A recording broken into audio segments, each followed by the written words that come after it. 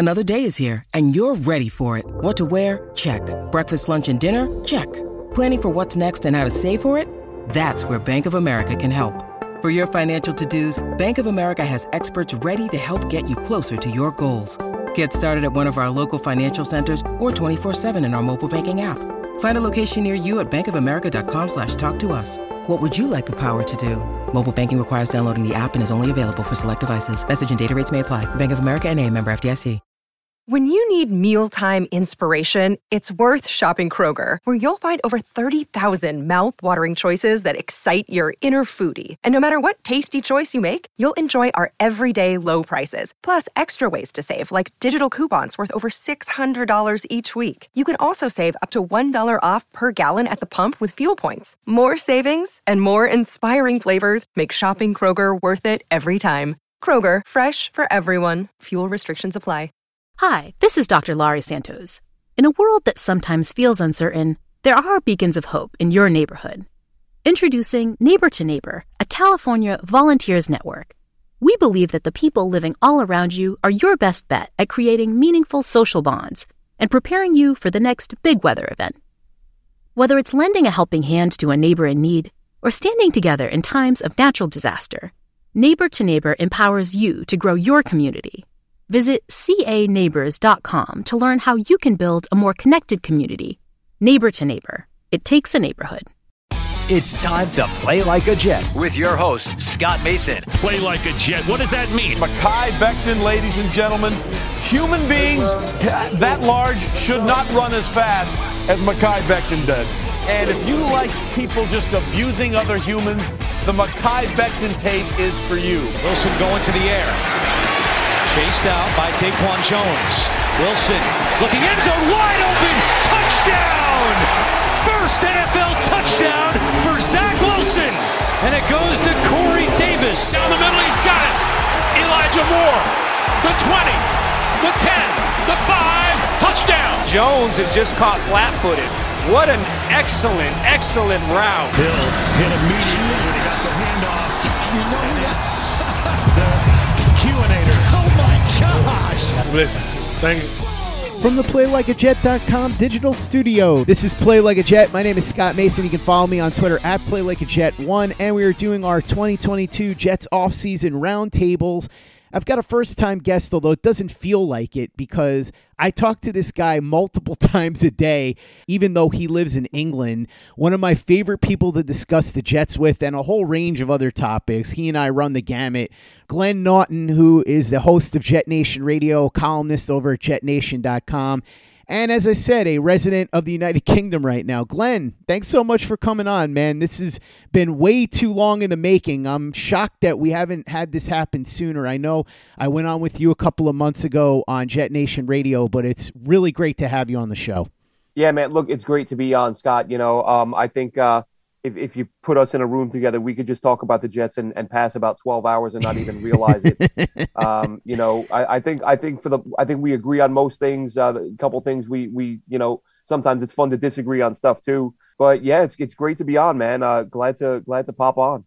So let's start with Robert Saleh and his coaching staff. What'd you think year one? Were you impressed? Do you think that the arrow is trending up with these guys? Well, I think, you know, on the defensive side of the ball, it's you know, I've made the point a few times since the season ended that, you know, this is the first time the Jets fielded a defense that gave up 500 plus points, which is just mind boggling. It's hard to be high on Jeff Ulbrich right now, even with the fact, you know, even considering the fact that there is a talent deficiency, a lot of young, inexperienced guys. You know, the linebacker situation was a mess. You drafted Hamza Nasruddin, you handed him the starting job out of camp. And by week 3, he was on the bench, misses a few weeks with injury, and he's a special teamer the rest of the way. Jared Davis didn't pan out the way you'd hoped. The safeties honestly aren't very good. So it's like, how much can you expect out of them? You know, there's that part of me that looks at the old, you know, the toward the end of the Rex Ryan era, when he's got Antonio Allen starting at corner, or a bunch of guys who were really street free agents. They didn't give up 500 points. Like, giving up 500 points is mind blowing. So I'm a little bit scared on the defensive side of the ball. I appreciate Saleh not wanting to be that meddling head coach and just saying, you know, I'm going to let Jeff do his thing. But I do feel that at some point he should have stepped in and said, I'm going to take over here. And there may be times when he does step in and interject. And of course, he's not going to tell the media that, today I took play calling away from Jeff in the second half. He's not going to throw his guy under the bus like that. But yeah, giving up 500 points worries me about the coaching. But on the offensive side of the ball, you look at what happened with Mike LaFleur, and especially, I know I myself and others have pointed out, you look at the way this offense performed when Zach Wilson was hurt, and they were one of the top offenses in the league, at least top half. So you see the creativity, the gadget plays, the risks he's willing to take. And I'm already worried that he's going to be a head coaching candidate next year, because if Zach Wilson, takes that leap, this is the first time in a very long time that on offense the Jets look like a modern day football team, and it wasn't just sort of you weren't just left scratching your head after the game. And this isn't to say LaFleur was perfect, of course, but the Jets just when there was a veteran in there who was making the reads quickly, getting the ball out decisively. We saw, Josh Johnson, Joe Flacco, Mike White, they all had 300-yard games. Well, I think Flacco threw for 291. But this offense looked completely different, even with, we say veteran. Mike White had never had a start before. But even just a guy who'd been around a couple of years and was able to digest the offense, I think the offensive side of the ball, you have to be excited about what we've seen. How about Joe Douglas? You like the job he's done so far? Are you bullish on him? I am. Listen, I love the hire. As I say, I should have to. What is it? What do they call it? A scarlet letter for defending Mike Maccagnan for too long.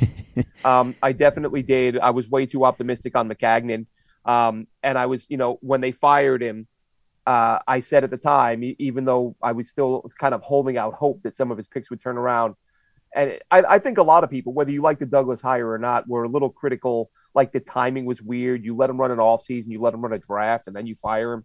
So just from that standpoint, it was a weird thing. But I said on the day, I was like, if you can get Joe Douglas, then this is worth it. So I've liked Douglas from day one. He's had his missteps. But I think when you look at the draft he just had, from top to bottom, they're going to have anywhere from all-pro caliber players to, backup players at the back of the draft, guys like Brandon Eccles, who, is probably a future 3 or 4. I love the class he had. It's, as I always say, that people want to criticize the missteps, but I just look at it that every GM has missteps. Like every GM makes mistakes. Like, show me where there are some hits. Are you getting enough hits to make this worthwhile? And I think this most recent class was an absolute haul.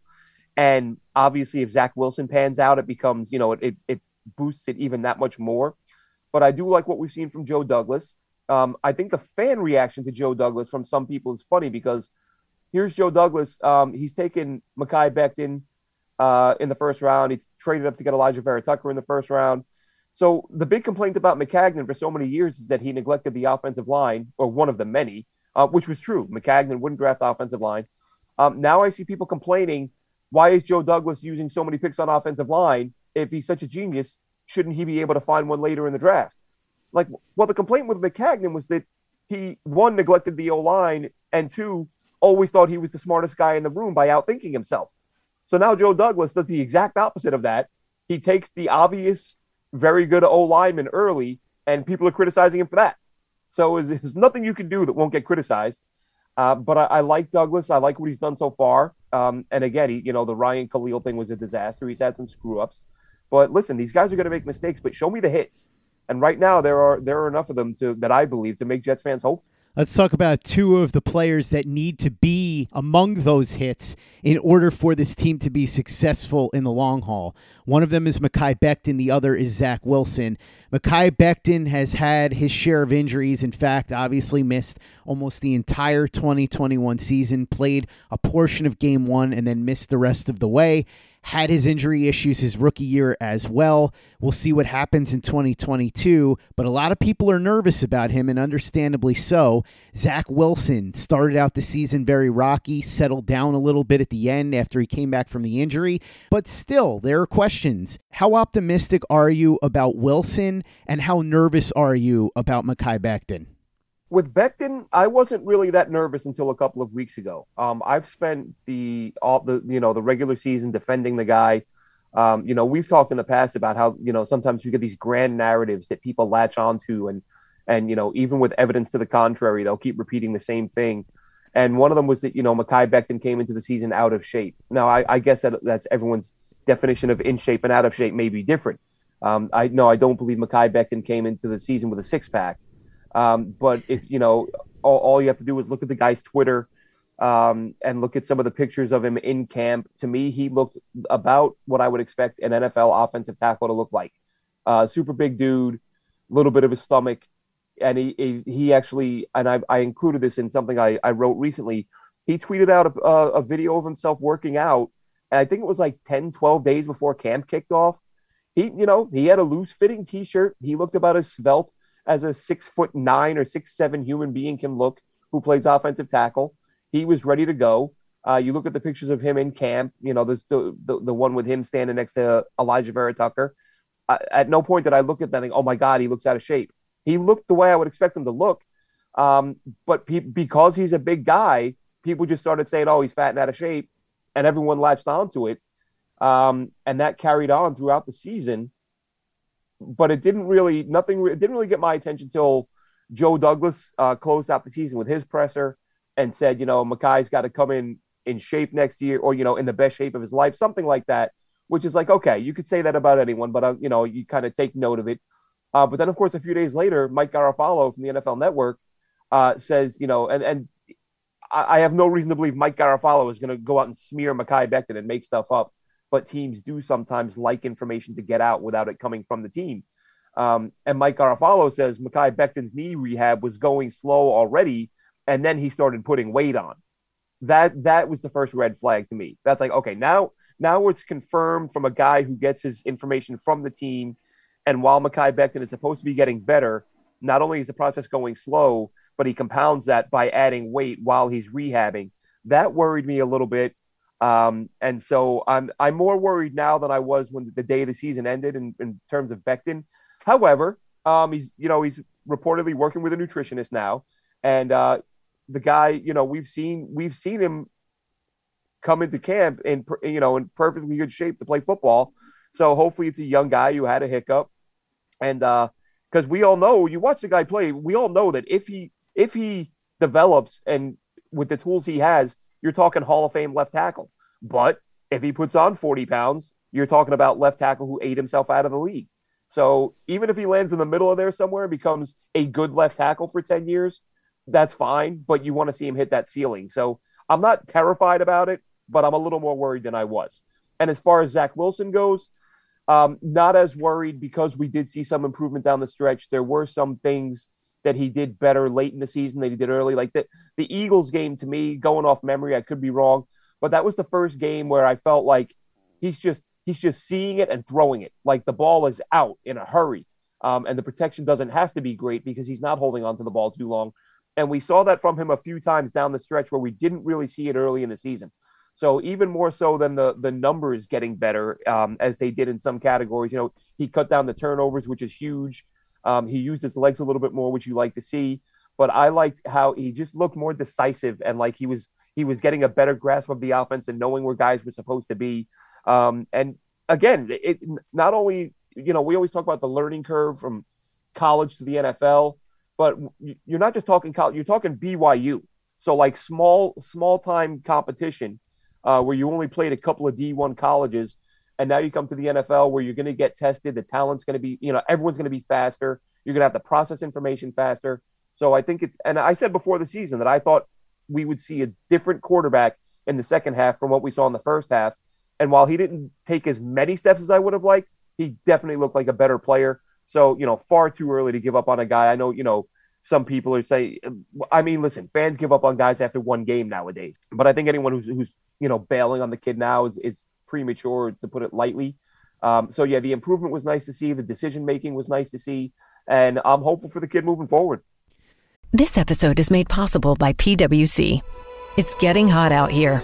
Moving the mercury can help move your business. PwC helps turn sustainability theory into real-world action. Reduce your carbon footprint while increasing transparency in net zero commitments. Start with reporting to identify your climate risks and reinvent your business. create a more sustainable business, and a stronger planet. It's all part of The New Equation. Learn more at thenewequation.com. Play like a Jet. Play like a Jet. Glenn, let's talk about the players on this team that are internal free agents before we get to the external free agents that they can get from other teams to help improve what we saw on the field in 2021.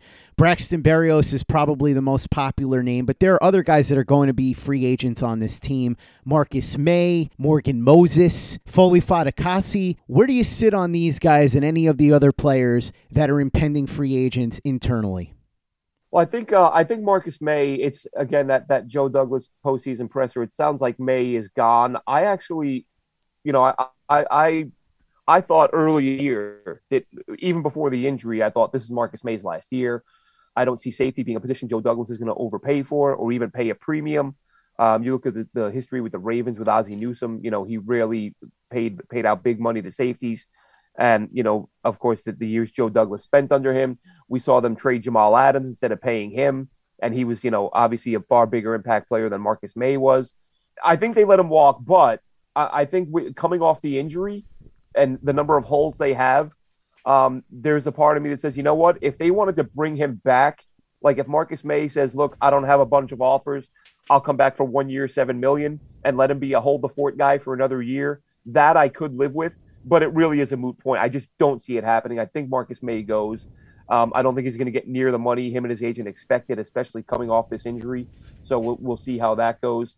Morgan Moses, someone said something to me about him the other day that I laughed because it was exactly what I said when he hit free agency the first time. Because, Morgan Moses, here's a veteran guy. He's not too old to still be an effective player. I kind of viewed him as somebody that the Jets wouldn't really have a shot at. First, I didn't think they would go after him. Physically didn't fit the profile of the O-lineman they brought in previously. But I just thought someone's going to offer him a starting job, and that's where he's going to go. And it turns out nobody really did. I think they said the Bears told them they would start him at guard was one rumor I heard. But the Jets were really one of the only major suitors, so he signed with the Jets. If that's the case again, I absolutely try to bring him back, even though I'm saying this team should go offensive tackle early on in this draft, I think Moses is, very valuable veteran backup. And if you could get him back on a similar type one year deal, then you do it. And with Foley Fatukasi, he's another guy where the reason I say no on Fatukasi in terms of will he be back, I would have expected, because Foley Fatukasi, very underrated player. He does a great job on the interior. I thought if the Jets valued him or thought of him the same way that myself and other Jets fans do, I think you get him locked up during the season. Because as we've said, once you hit free agency, you're competing with other teams for that guy, and the price gets driven up. So the fact that the Jets let it get to this point, I mean, let's face it, Foley Fatukasi, he's not a guy who's going to cost you $19 million a year. He's not going to break the bank. They've got plenty of money to sign a guy for what he does. And the fact that they didn't makes me wonder if they're that interested in bringing him back. And, is that why Jonathan Marshall was brought in to be a developmental guy to step in this year? I don't know, but I expect him to go, but I love the guy. I wish he was hanging around. Let's talk external free agency, Glenn. And there are a lot of areas that the Jets could target because you don't go 4-13 with a strong roster. There are a lot of holes here. They'll have to fill them in free agency, maybe with some trades, as Joe Douglas hinted at in his postseason presser. And clearly the draft is going to be a big area, and we'll talk about that in a bit. What do you like in free agency? Who'd you go after, and what positions would you target? I said this earlier in the year, and honestly, I can't even give you a great reason why. I think it's just a hunch. Like, I feel like they're going to try to address tight end in free agency. I know Dalton Schultz is the big name. As we've talked about, there are going to be a lot of teams competing for him. I don't see the Jets. Like, just put yourself in Dalton Schultz's shoes. Like, unless the Jets are going to grossly overpay you, far beyond what you're worth, which I don't think any fan should want that. Why are you going to sign with the Jets? There are going to be contenders knocking down your door, giving you an opportunity to catch a lot of passes. So I think Schultz goes elsewhere. I've always been a little bit fascinated by David Njoku, who's going to be a free agent with the Browns. I think Mo Alley Cox is a guy, a good pass catcher, but neither one of those guys is going to bring much in terms of a blocker. But if you're going to draft a guy like Trey McBride as well, there's nothing wrong with having a guy who specializes in being a pass catcher. So I wouldn't mind seeing Njoku or Mo Alley Cox brought in, because Mo Alley Cox, he made some pretty nice plays against the Jets too. Mike Gesicki's another one. I loved Gesicki coming out.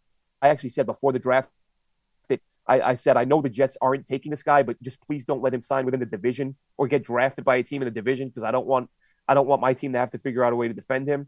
And then, of course, he goes to the Dolphins and really has come on the last couple of years. So as pass catching options, I do like those guys. Along the offensive line, Lake Tomlinson isn't, he's not a big name, but this is a guy who comes from this system. You probably get him for, I don't know, around $10 million per year if you want to bring him in and not use it, fill one of what is a gaping hole at right guard. Of course, you could go the other option, through the draft, but this is what happens, right? You go through free agency, and that will sometimes change your priorities. So maybe you get a guy like a Lake Tomlinson, and then as far as getting an edge rusher, because I think the Jets definitely go edge in the draft, but that doesn't mean you don't want to try to get somebody in free agency. Hassan Reddick really came on with the Panthers the last couple of years. I think he was kind of played out of position early on in his career, and then he got moved to his more natural spot, and he's played much better. But the guy that this is our biases, right? Because I was such a big fan of this guy coming out. I said on draft night, I couldn't believe he wasn't a first round pick, although he ended up going in the top half of the second round. And of course, franchise tag still to come, so he may get tagged. But Tennessee Titans edge rusher Harold Landry. I loved him coming out of BC, wanted the Jets to target him. They didn't. We saw him. He was an absolute monster the other day in that playoff game, and he really came on, over the last couple of years, again, as he kind of develops and gets comfortable as an NFL pass rusher. And I think edge and tight end are their two biggest needs. So I think you need to double team it. I think you need to try to get one in free agency and then at least one in the draft and just kind of go from there. A lot of rumors flying around about possible trades, some receivers that could be available. You hear the name DK Metcalf, Calvin Ridley, Amari Cooper, even some buzz that perhaps the Vikings, who are up against the cap, could look to move Danielle Hunter. But of course, Hunter, one of the best pass rushers in the league, carries a significant cap charge, and he's not going to come cheaply in terms of draft picks. I'm not sure any of these guys is going to come cheaply in terms of draft picks, although some more cheaply than others. What do you make of these rumors, and are there any moves that you would try to make if you were Joe Douglas here to bring in an established player at one of these positions? I think it comes down to how they feel, the Jets internally, how they feel about this class. If they feel like they can get a very productive receiver early on, not too early, as we've discussed. I don't want a receiver at 10, but maybe if you move down in round one, it's sort of the 18 to 22 range, somewhere in there, and add another premium pick if you want to go out and get a guy like Treylon Burks or Dotson out of Penn State, who I've talked about a fair bit. I think there are some options there, but I think in terms of trading assets for a young receiver, I wouldn't be against it. Every fan, we're all like broken records with anytime it's free agency or a trade, we always say, it's got to be for the right price, which of course it does. Nobody wants to overspend or overpay. But, a guy like Amari Cooper, a guy like DK Metcalf, these are guys who obviously would be, a huge asset to this team. They'd be a huge asset for Zach Wilson. I think I would prefer Cooper to DK Metcalf. And in all honesty, I think I have kind of a bias against Metcalf. I don't watch a ton of Seahawks football, but I feel like every time I put on a Seahawks game, I see him drop a pass. Look, he may have had 4 drops all year, and that may be the 4 times I happen to watch the Seahawks. But it's hard to see a guy do that and not kind of. I have this mental thing with Metcalf where I think too many drops.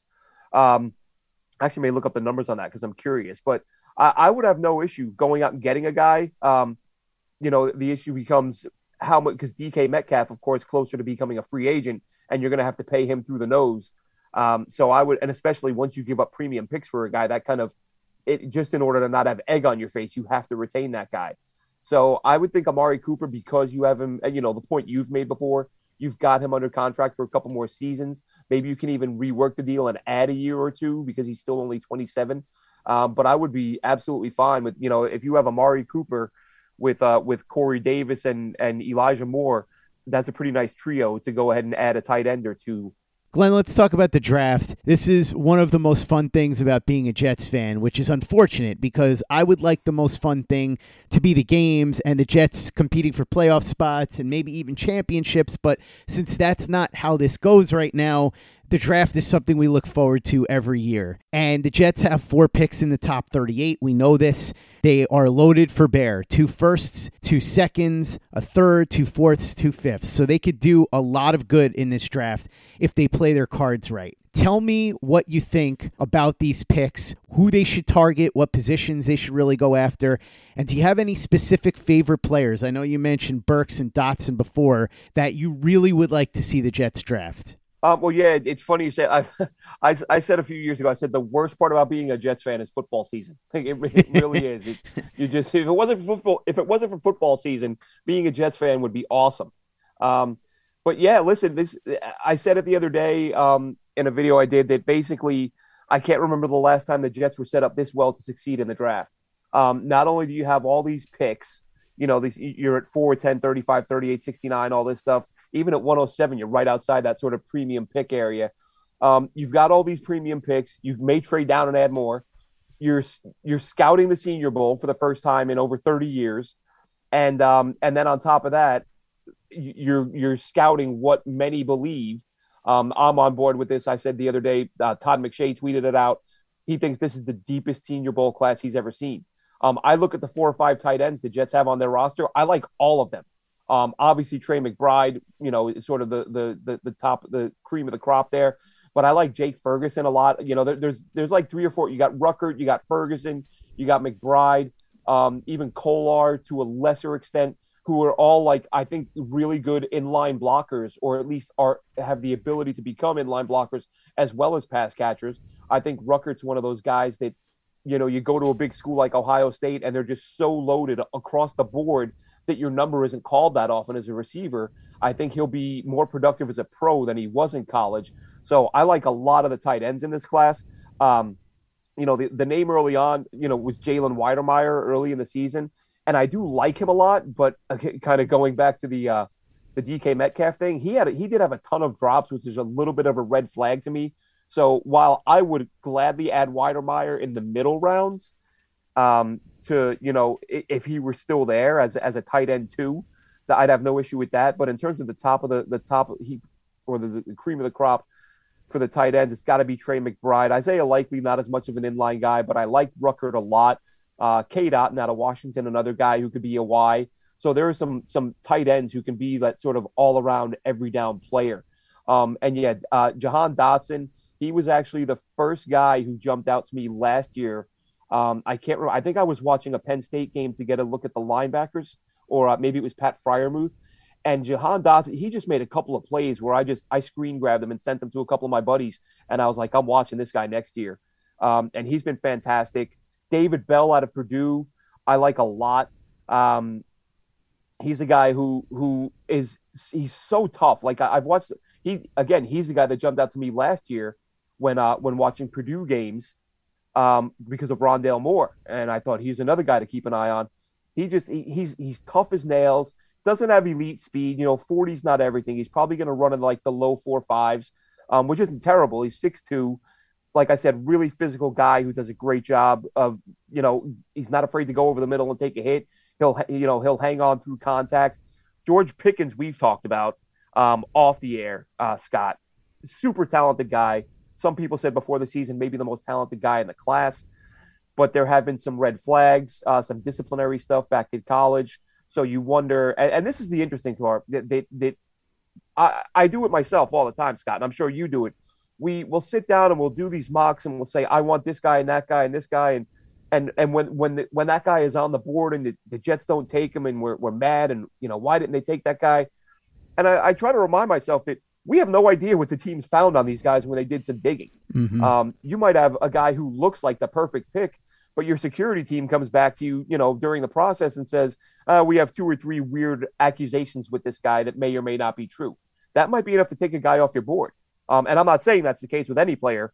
I'm just saying that when you do hear even just a rumor that a guy had some suspensions or disciplinary things, that does kind of enter the equation. But sticking with wide receiver though, Another guy we've talked about, Wan'Dale Robinson from Kentucky.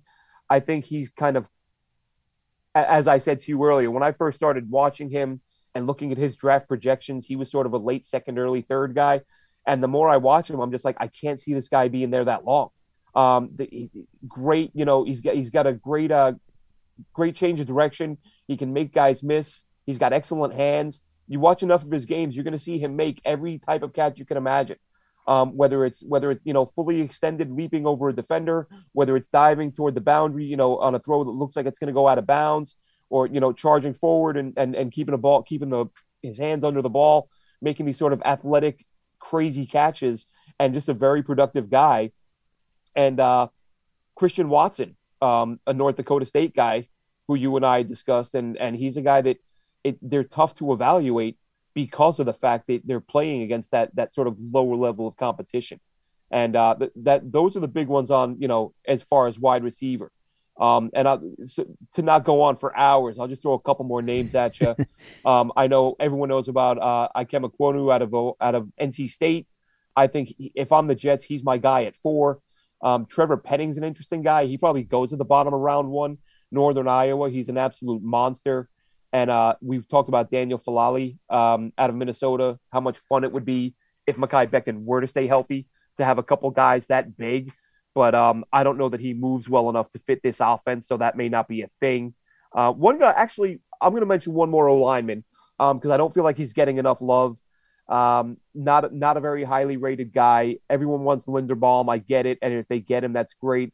I know you're a big Zion Johnson guy, which I completely agree with.